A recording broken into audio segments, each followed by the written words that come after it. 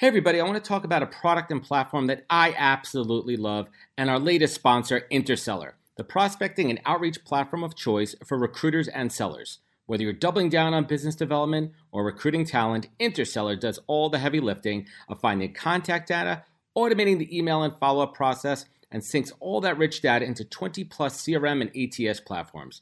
Reach out now and get going on a 2-week free trial and let them know you heard about it from Adam on the podcast today. Check out the link on the website. Appreciate it. Welcome to the podcast, where we introduce you to incredible humans who share their journeys with the mission to inspire you to harness your own inner tenacity to drive your life and career forward. And now, your host, Adam Posner.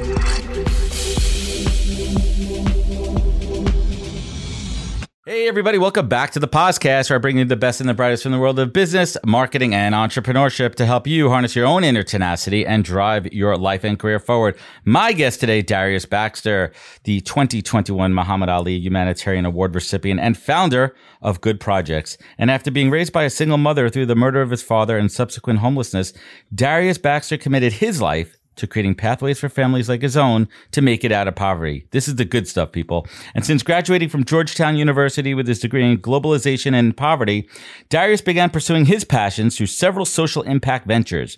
And he's facilitated millions of dollars of investment and resources into low-income communities in the U.S. and abroad. And in 2018, he began developing the Goods One to provide options and opportunities to 500 families living in public housing in his hometown of Washington, D.C. And I had the pleasure of meeting Darius back in October at Breakout Newark, and we immediately connected, and I'm excited to continue our conversation today. Good is literally a part of every step Darius takes, and I think we could all use a little bit more good in our lives. So let's get to it. Darius, finally, welcome to the podcast, man. Whoop, whoop. I'm excited to be here. Excited to be here, Paz. Well, what do they call you on the show? They call you Adam? They call you Paz? What's your nickname for the show? Whatever you're feeling. Whatever you're feeling. You know, today's Wednesday, right? If you're feeling Paz, call me Adam. Whatever you want, man. Dude, it's dealer's choice. Dealer's choice here. So, listen, I want to bring everyone up to kind of speed on your story. And one piece that I loved, and I didn't know this, man, that you actually wanted to be a preacher when you were younger. Like, when did you first feel that calling, man? Let's throw a little curveball to start this show off. Yeah, I like that. Before we hit record, this dude gave me an intro like you wouldn't believe. I actually wish I recorded. So let's harness that preacher vibes, man. Take me back to that moment when you're like, shit, man, I want to be a man of God. We taking them to church today? No, still a man of God, man. Every single day, pursuing ways to get closer to the Heavenly Father. And by the grace of God, I'm having the ability to live out like his word every single day in my work. But no, when I was young, born and raised in the church, like straight up, born and raised in the church. People look at my story and all that I've been able to do over the course of my life. But at the end of the day, all that is a reflection of generations of people that came before me that have lived lives of service. And, you know, you look at my mother and my father, my mother, a public school teacher, my father, a police officer. And even before then, my grandparents. On my mother's side, you got my grandfather, who was a bus driver, social servant in his own way. And then my grandmother, who was a lay woman in the church and still is to this day, as long as I can remember, as long as I've been alive. So my whole life, every free moment that we had, we were doing something in the church. And, you know, the Bible talks about you raise a child up and the way they should go, they should never depart. And I'm just a product of that. You know, so being in the church gave me sort of this fulfillment very early on, like knowing that there was something bigger than myself. There was somebody watching over me. And I wanted to pursue that call. I want everybody to feel that. Yeah. I mean, do you really thank the church then and now for why you're such a positive human being? Oh, yeah, 100%. 100%. To be able to live a life knowing that at the end of the day, like I can be taken like off this earth right now. Like a car could come crashing through my back window. I live next to the highway, if you can't tell. Like a car could come crashing that's not good. Through my window. Nah. But being able to walk around with the joy, knowing that if that was to happen, that I would be able to walk through the pearly gates knowing that I gave it all and know that everything that I did in my life was to try to bring people closer to sort of finding their own passions and bringing people closer to Christ. I love that. And there's no greater joy than being a believer, to be honest. That's faith. That's faith. And I tell everybody too, faith doesn't have to be religious. Faith comes from, that sense of positivity and belief in a good. And again, was that early on in your experiences as a child in the church when you saw the altruistic side of it with giving back to the community and supporting and lifting people up? No, it was more so about the community, Paz. Like, to be honest, like, here you were every Sunday having an opportunity, and church definitely looks much different now than it did when even I was coming up, particularly after the pandemic. But here we were every Sunday and times throughout the week coming together as a community of people, just to celebrate one common goal, one common cause. Like, and there weren't many other places in my life at that age that I was sort of feeling that sense of community. And you even look at the work that I do now with good projects. That's one of the reasons why I'm so big on community and building community. Like, we just had a big event last week because, like, when people come together under one common cause, there's nothing that they can't do. I love it. And if you don't mind taking us back, to the tragedy in your life when you're only 9 years old, losing your father to gun violence. Yeah. How was the church there for you during that time, and how did that help form your path forward? Well, wow, that's a good question, man. Golly, make sure y'all tune into the podcast. You got the best questions. No, it's I never really reflected on that, Paz. But nine is an interesting age. My daughter's 9. I'm going to give you a second to think on that. My daughter's 9, and I think about how formative she is right now, and everything not only that my wife and I say and do, and the experiences that we give her, but what she's seeing out there in the world and the environment and her experiences. And I really think that 8 to 10, 11 years old, I mean, those are the formative years, right? Yeah, no, 100%. I'm just thinking through it as we're sitting here. When my father died when I was 9, that was a time, man. That was a time, particularly in the way that he died. Like, I lost a parent at a young age to a violent crime. Violent crime that was committed to somebody shot, right? He was shot. Yeah, shot in my childhood home. That's insane. And it was orchestrated by my stepmother. So it was like, fuck. Yeah, right. One word for that. It was like I wouldn't have been able to make it through that time if not for the community of people, and not just the church, but my family more than anything, and my extended family. But people rallied around. People rallied around myself and my brother and my mother and made sure that we were going to be all right and we were going to make it through. Obviously, doesn't matter what happened. Let's move on, man. That's what, and moving on is important too. But I think it's important for people to understand your roots and understand, the struggle and the work that your mom did as a single parent. Let's talk about that inspiration of your mom, man. Oh my God, yeah. Yeah, let's talk about the positivity that came out of it. Your mom, single mom, raising you guys and showing you the path forward. You mentioned she's a public school teacher, right? Certainly, yep. Right. I mean, there's good within that, and she's teaching during the day. She's teaching all the time, man. I mean, she taught you to be strong, and she showed you the way. Yeah, no, 100%. Now, I tell people, I've been able, by the grace of God, to achieve a lot, but my greatest title is Stephanie's son. Love that. And I'm blessed to be able to work with my mom now. She's actually a director of youth programming at Good Projects. But now, from a young age, just seeing what hard work and dedication did, like, not just for the individual, but for the people around them. Like, regardless of the fact we talk about sort of the experiences that I had with the death of my father, but I was blessed to have a mother first that surrounded my brother and I with love in every aspect of our life, whether it was the meals she made, the way that she greeted us in the morning, to, even how she disciplined us. It was always rooted in love. And then on the second thing was always impressing upon us the importance and the power of what education could do. Like, here we were, 2 young boys growing up in 90s DC with every distraction in the world possible, having dealt with the trauma associated with the death of my father. But somehow, some way, she was able to impress upon us, look, if you focus and you do what you need to do, you show up on time, you do what you need to, you get good grades in school, work hard on the football field, that you're going to be able to do anything in your life. And my brother and I, we bought in. And I can look at myself now as a 28-year-old man, seeing the successes that stem from that. And I'm just so thankful. there's no person in my entire life that has been more influential than Stephanie Paige Baxter, my mom. I love that, dude. And I'm gonna chop this up and I'm gonna make it into a digital Mother's Day card for you. So you're all set with that, man. I got you covered for Mother's Day. Man, thank you, brother. Thank you, man. But every day is Mother's Day for Miss Paige Baxter, man. Yes. You ask her what's the greatest gift that she wants. It's just to see her sons happy and succeeding at something. So I can confidently sit here knowing that I'm checking the box. I love it, man. So let's move the story along here. Georgetown was Georgetown always your number one, man? Or is that like, I mean, that's a big time school, and you got to put up some serious grades, academics, extracurricular. You know, what was that like getting into Georgetown? Well, I met this tennis coach, and he said if I just sent him $250,000, that he would tell them I played tennis. So we just went that route. It's funny how that works, right? Georgetown, man, they be going through it, man. I love my alma mater. They be having a lot going on up there. Mm-hmm. No, man, actually Harvard was my number one school. I always have been the type of guy, like if I'm gonna do something, I want to do it. I want to do the top. So before high school, I thought I was going to play basketball. So I was more so interested in like the basketball type schools, the Dukes. Wake Forest was big for me.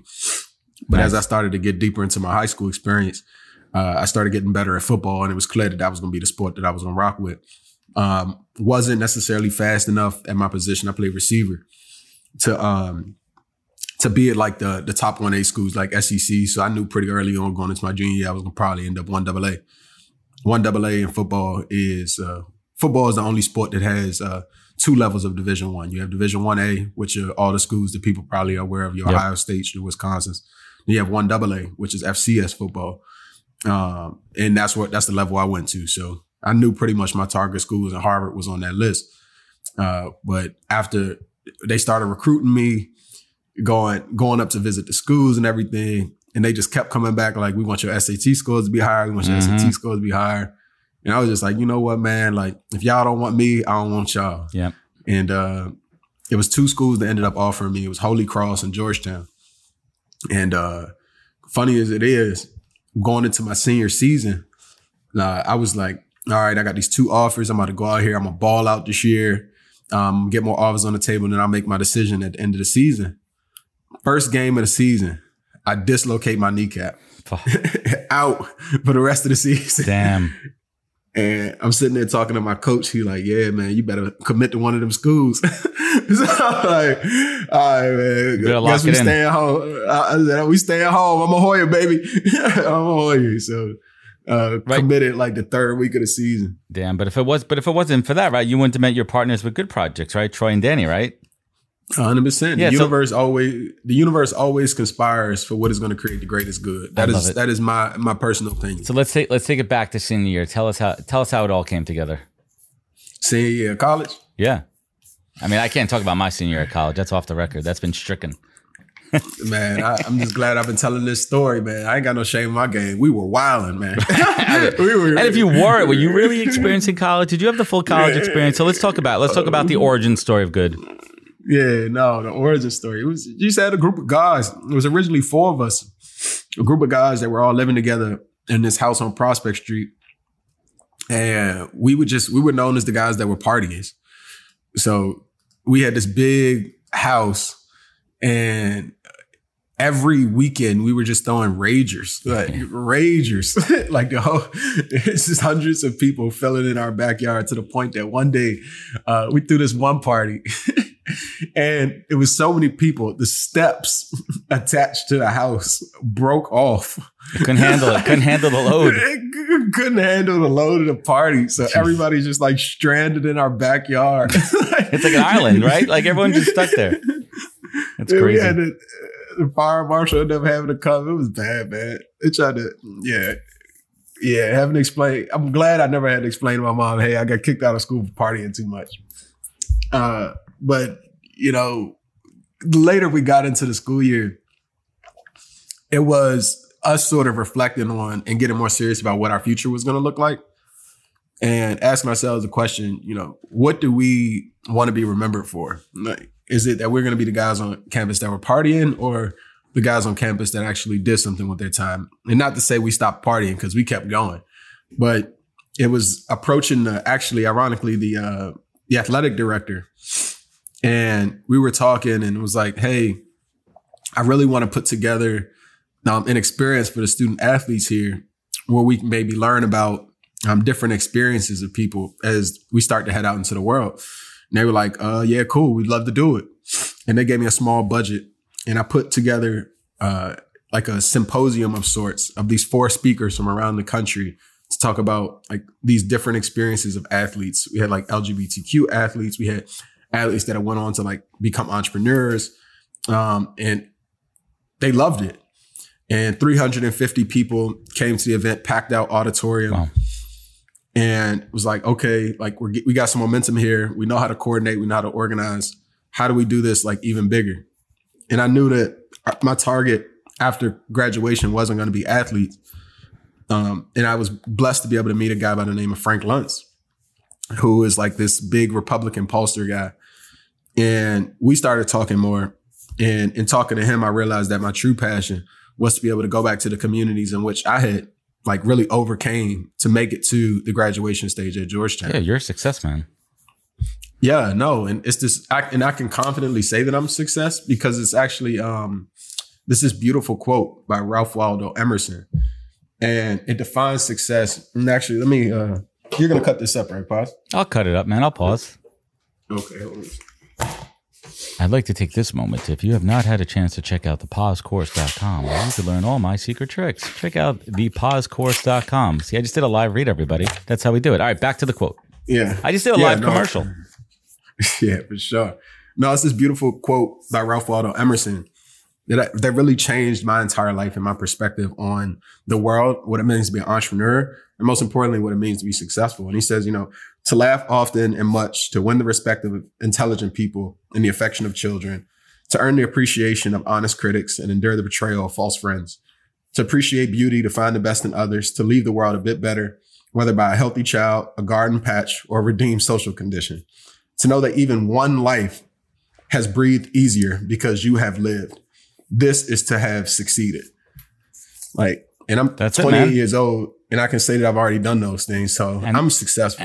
I'm a success story, bro. And only more, man. And it's just crazy, the good that you're doing there. Can we take it back to the camp that you set up in that area, that really bad area? Yeah. So, here we are, like senior year, like, okay, we're going to do this. We're going to do this good projects thing. And we're like, okay, we don't have any money. We don't know where we're going to live. But we know we're going to go back and serve. So I was interning on Capitol Hill at the time, and we were doing a lot of work on gun control legislation. And one of the most troubling statistics that I discovered was right here in my backyard in DC, how gun violence had spiked. Terrible. And there were several hundred shootings in the district. Yeah. Damn. And that was like very, very troubling to me. And I'm like, how could I sort of look out into the world when there's problems right here in my backyard, particularly in the Anacostia community where I was coaching football my senior year. So I went to the school and I was like, hey, like, would you guys be cool with us doing a camp here? And they were like, yeah, like, you want the school building? I'm like, sure. Yeah, I'll take it. I got to pay for it? Like, nah. I'm like, okay, yeah, right, let's do it. I'm 22 years old at the time. I'm like, set up shop. Why not? Yep. Yeah. So I don't know how legal this was, like, but the school, they just turned the school over to me, like, for the summer. And it's like, okay, this is happening. So we just went knocking on doors in the neighborhood, like, hey, we're doing this free football camp. It's gonna be an academic component, like senior kids. And where we would have been happy, if 10, 15 kids showed up, that's what I thought. There was only 2 of us as counselors. Like 70 kids show up the first day. What are we going to do here? Yeah. But we made it work, man. We had $3,000 for that entire summer for 70 kids. And I don't know how, but we did it, man. And talk about the positive effect on the community. You were, and I'm going to, my take on this, man, you were setting an example for those kids and showing them the way forward. That it didn't have to be about gangs. It didn't have to be about violence, that there is an opportunity there. And you were being, you and the other counselor, you were role models that a lot of these kids probably didn't even have in their own homes. Facts though. But at the end of the day, I get that a lot. But the thing that I take the most joy in is the fact that I'm actually learning from the kids. Like, there's no greater critic than a 12-year-old. An unfiltered 12-year-old, man. I know it. Right? Hey, they keep you honest, man. So yeah, they got a lot from me and they still get a lot from me. I'm involved in programming every day. But more than that, I gain from them. Like they make me who I am as a man. Like I'm so excited to have kids of my own one day because I've had the opportunity to practice every day of my life with kids that love, respect, and forgive me and have a lot of patience. I love that, man. I mean, that's a groundwork, man. I tell you, as a father of two, all the training in the world doesn't prepare you. No, but you know, that training is really imperative because you're going to be the parent that you want to be. And the role model that you have from your mom is really going to pay it forward. The podcast is brought to you in partnership with Vincere, the recruitment operating system, the all-in-one tech platform purposely built for recruitment and staffing to unify your front, middle, and back office operations. Vincere is designed by recruiters for recruiters. Both the company and the platform are the unique creations of successful recruiters who sold their business, saw a need for a better recruitment tech, and made it happen. And if you're looking to upgrade your recruitment tech and give your recruiters a new modern operating system, visit vincere.io/podcast. That's vincere.io/POZCAST for an exclusive offer. Thanks. Let's kind of do a quick time capsule and let's bring everyone up to speed on what you've done with good, you know, since graduating college, you know, in the last, you know, 7-8 years. I mean, it's incredible. We just kept building, kept growing. Like at the end of the day, in 2019, we set out a big, bold vision to create a model for what it looks like to raise entire communities out of poverty over a specific period of time. Like, and that isn't how we started. In 2016, we were an organization so from that summer camp, word got out in the city. And in our first 6 months, we were earmarked to receive $500,000 from the city to pilot a juvenile justice program. And we did that well. We did it at a very high level, and it became an international model for what it looks like to transition young people out of the juvenile justice system back into the community. Recidivism is one of the core issues in the poverty cycle. No, so if you could break that, I mean, I work with an organization called Defy Ventures, and that's a key component right there. It's like, how do you break the cycle? When and where and how do you break the cycle? Yeah, no, 100%. And you get it. You get it. I think the thing that I always try to focus on in that point in my life was, you know, regardless of how much success we were having from an impact standpoint, we were raising money very quickly in our first 2 years. We had a budget over $2 million.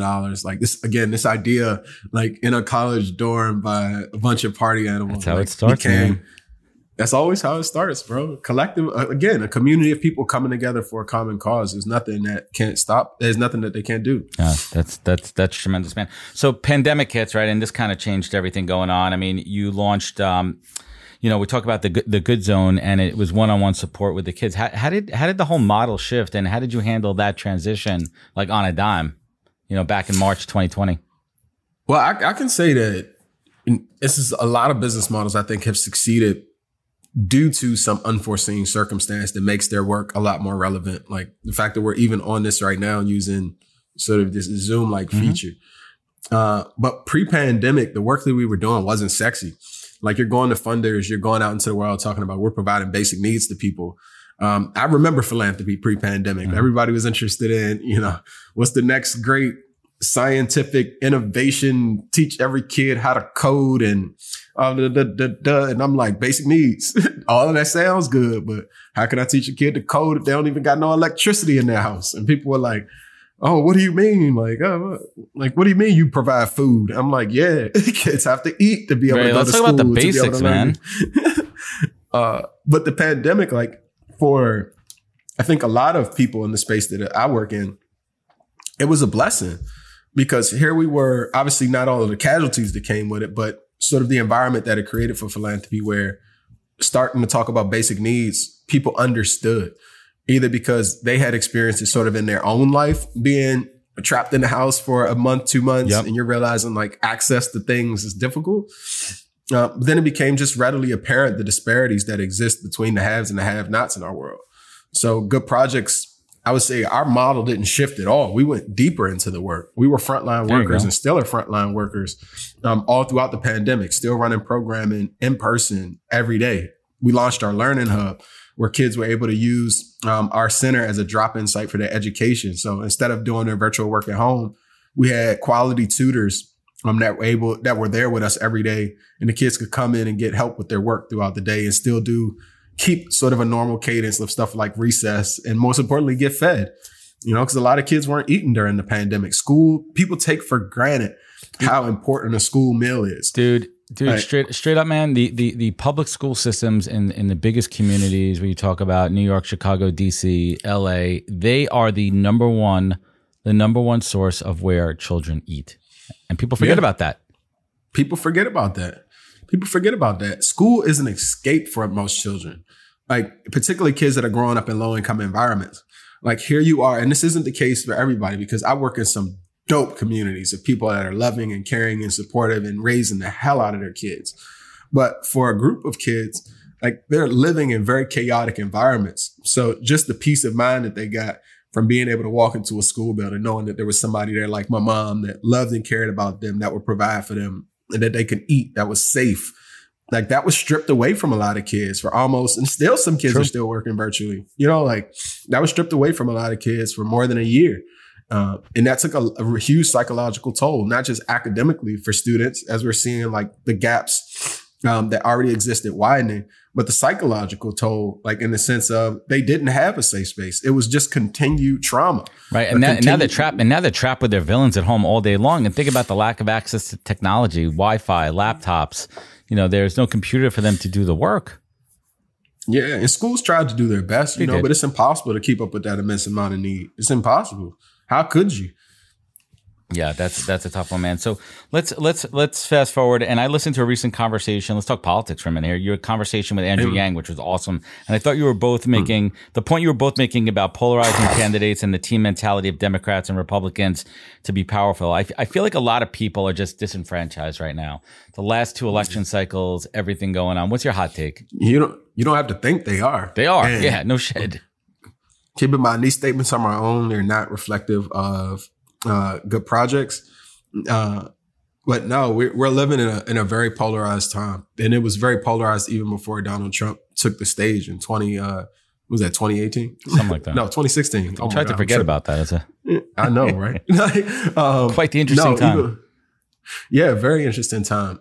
But what I love about sort of the period that we're in now with having Joe Biden as a president, he's not somebody that sort of seeks the spotlight. Like we lived in a time for 4 years where you couldn't go on social media. You couldn't cut on the television. You couldn't read the newspaper without something that had happened related to the executive office. But we're living in a time now where if you choose to, you could go, weeks at a time and you wouldn't hear any drama or anything happening.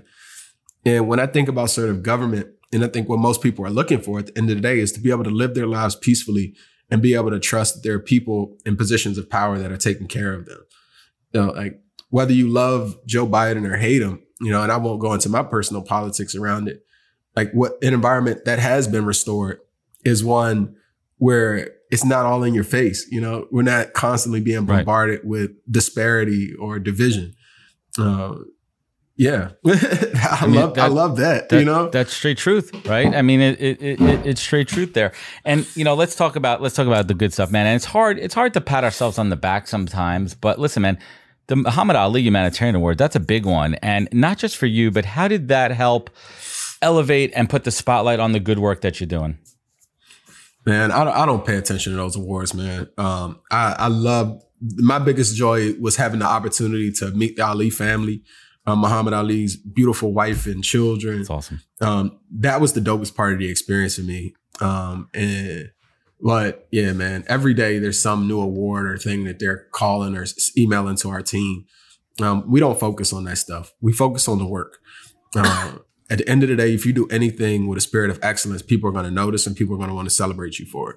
I've been a product of that. And that's something my mother instilled in me early on.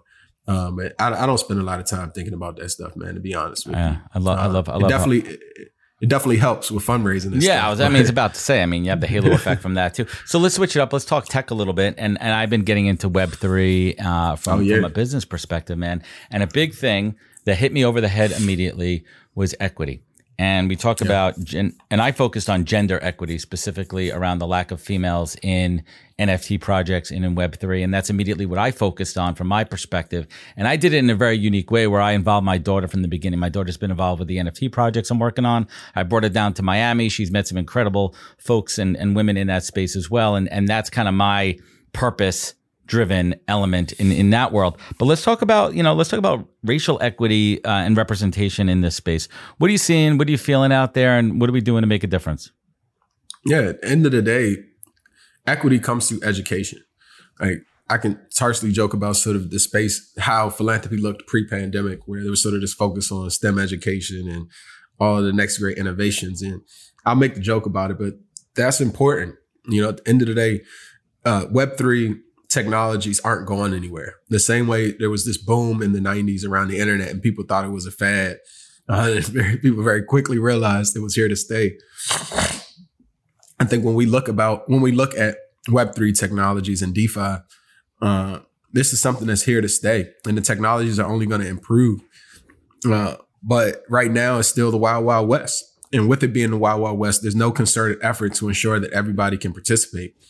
You have people that are very intentionally doing that, sort of with this deficit mindset that if everybody knows, then how are we going to get our coin? And then you have people that just aren't aware. I think what we're looking at as we continue to push towards the future at Good Projects is how do we stay ahead of the game, but also how do we ensure that our community is making that trip with us? Like, DeFi has the ability, if done correctly, to increase the income of not just billionaires or, guys like you and I that already have our bills paid, but through the decentralization of currencies, through the decentralization of Web3 technologies that allow people more access, we can truly change the face of what financial equity looks like, not just in the States, but around the world. Love it. Like, imagine a world where you go into a community and they have a centralized community that they're using, that they're buying and trading and selling things with, where they don't have to be so dependent on sort of these centralized currencies that we have. Like, when you think about the US dollar, like, people call it money, but I call it a tool. All the US dollar is a tracking mechanism to track transactions that happen between individuals. Whether based on the speed and the volume is how you create sort of wealth for yourself. But all it is a tool. It's a tool that's recognized by the US government. But DeFi provides us an opportunity to be able to do that on a much more localized basis. And when you look at projects like what we're doing with the Good Zone, that's something that we're really taking a look at. And I think at the end of the day, if we're able to do it successfully, it's going to change the game. Yeah, that's massive there. And it's so funny you mentioned Billionaire Philanthropy. And I think I saw somewhere where you called Jeff Bezos a dweeb, and not necessarily in like, a Revenge in the Nerds type shit, but like more so how his ex-wife is just owning him in philanthropy. Yeah, like, I would be embarrassed if I was him. Like, to be honest, I would be embarrassed. Like, yeah, no. I figure if I keep calling him out enough, one day I'll get either black bagged or I'll get a call from an unknown number like, hey, we need to talk, man. You keep talking crap about Jeff Bezos. You got to bring it down. No, but you're right about that. I mean, think about Elon Musk right now. It kind of run me kind of weird. Like, this dude just spent $44 billion on Twitter, man. Imagine the good in the world you could do with that. Yeah. And I have no problem with Jeff Bezos. I've met his parents. They're good people. Like, but at the end of the day, like, the amount of wealth that people have been able to accrue in such short periods of time is, like, first sickening, because it shows that the system clearly rigged, clearly has some things we need to fix. But at the same time, for any individual to be able to accrue that much wealth and then to be able to look out into the world and see what problems exist and not wake up every day like, with these blessings and resources that I've been provided, I need to try to solve these things and work with people that can solve these things. Like, I'm sure they have aspects of their life, like most billionaires do, like, oh, here's my foundation where we do our philanthropy. But to be an active participant in it is something completely different. And admittedly, I haven't seen enough of that in particularly sort of the top 1% space. The primary focus goes into, how do I just make more money? How do I make more money? How do I make more money? Like, But why? Why do you, what is the purpose? You're not going to be buried with your money. Some people have tried, Scrooge McDuck shit right there. Yeah, some people have tried. It's true, man. So, we talked a little bit about off air about a recent trip to Africa. What does that mean when you go there? What's the purpose of the trip? And, how are you continuing to spread the good work when you go on these visits? Oh, it's at the end of the day, what gives me the freedom to be a critic is because anything that I'm critical of is work that I'm doing myself. I am not by any stretch of the imagination a billionaire yet. But with the blessings and the resources that God has provided for me, I've both created sort of systems through good projects to be able to serve, but also in my own personal life. I act as a philanthropist and invest my own time, energy, and resources into projects, not just here in the States, but around the world. In 2019, when I was going through a period in my life where I was dealing with like bouts of depression and had stumbled into substance abuse. And it was a very, very dark time for me. And by the grace of God, taking it all the way back to faith, I know that God didn't put me here to suffer. And it took me taking a step back and saying, okay, I'm doing all of this great work right now, but I need to focus on myself and get my head right. And I left the country, headed to Nairobi, Kenya, I knew it was going to be off the face of the map. I knew nobody was going to know me there. People couldn't get in contact with me. And I just went there to serve. And I can serve in the purest way. And arriving to the country, I met a guy by the name of Pastor Benson. And I told him, I said, hey, I'm from the States. I would love if you could take me to the poorest parts of this country because I want to serve. And he said, most tourists want to go on safari. Said, I'm here, so I probably will go on safari, but that's not the primary focus. Like, no, I'm here to serve. And he took me into the Kemangwari slum where I met this beautiful husband and wife. And they had started a school for orphans in the slum. And I found out now, years later, that they were actually preparing to shut down the school because they had run out of money. But I committed to them that day that I met them. I said, I'm not Jeff Bezos, but whatever I can do to help you guys, I'm going to do it. And since then, I've had the honor and pleasure of funding the school and have watched it expand from about to shut down to now having over 200 kids that attend every single day. That's incredible, man. That is purpose. Think about, you think about like, you kind of hit the rewind button on that and you think about your mindset and your process. You're like, shit, I was going through some shit, battling some substance abuse. I knew I needed to escape. I needed to go somewhere, and it turned into such a power of good. And that's legacy, man. That is fucking legacy in its purest form. So when you think about not just legacy, because that's a bold thing to talk about, but what's the next 5-10 year plan for you and good and continuing to spread the good? Well, man makes plans and God laughs. At the end of the day, I always try to remember that. Right. Amen. But just seeing this project all the way through, we've made a commitment to the Southwest public housing community to get this thing done by 2030. Here we are in 2022. We have 8 years left on the project. And that's my primary focus, man. I try not to get too ahead of myself. It's like running, if you get too far ahead, you're going to fall over. Like I just put one foot in front of the other every day and try to wake up and give the best version of myself to my family first and foremost, and then to the people that I have the opportunity to serve in the community. And, that has helped me every day. So, what does the next 10 years look like? I don't know, but today it looks like I have the opportunity to serve. That's enough for me. That is some good stuff, my man. So let's bring it home here. And I ask every guest these questions. Darius, what is the single greatest piece of advice you've ever received that you take action on every day? That's a great question. Drop some wisdom here. Maybe it's something you wake up, it's a mantra, something you repeat to yourself. What keeps you going?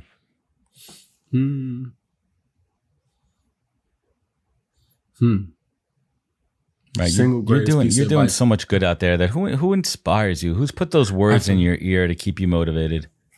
I feel like I've dropped a few gems already here, but I think the greatest piece of advice just really comes down to like faith without action is just like a dream. Like I've been blessed over the course of my existence to be a vessel for greater good. Like Quincy Jones I don't know, he might have bit it from somebody else, but he said these words that were so powerful. And he was like, you know, if God put something in your heart, like a dream, a vision, a song, a painting, whatever it is, like if it's put in your heart, it's already yours. But the thing about God is that he put it in your heart because this is something that he wants to see in the world.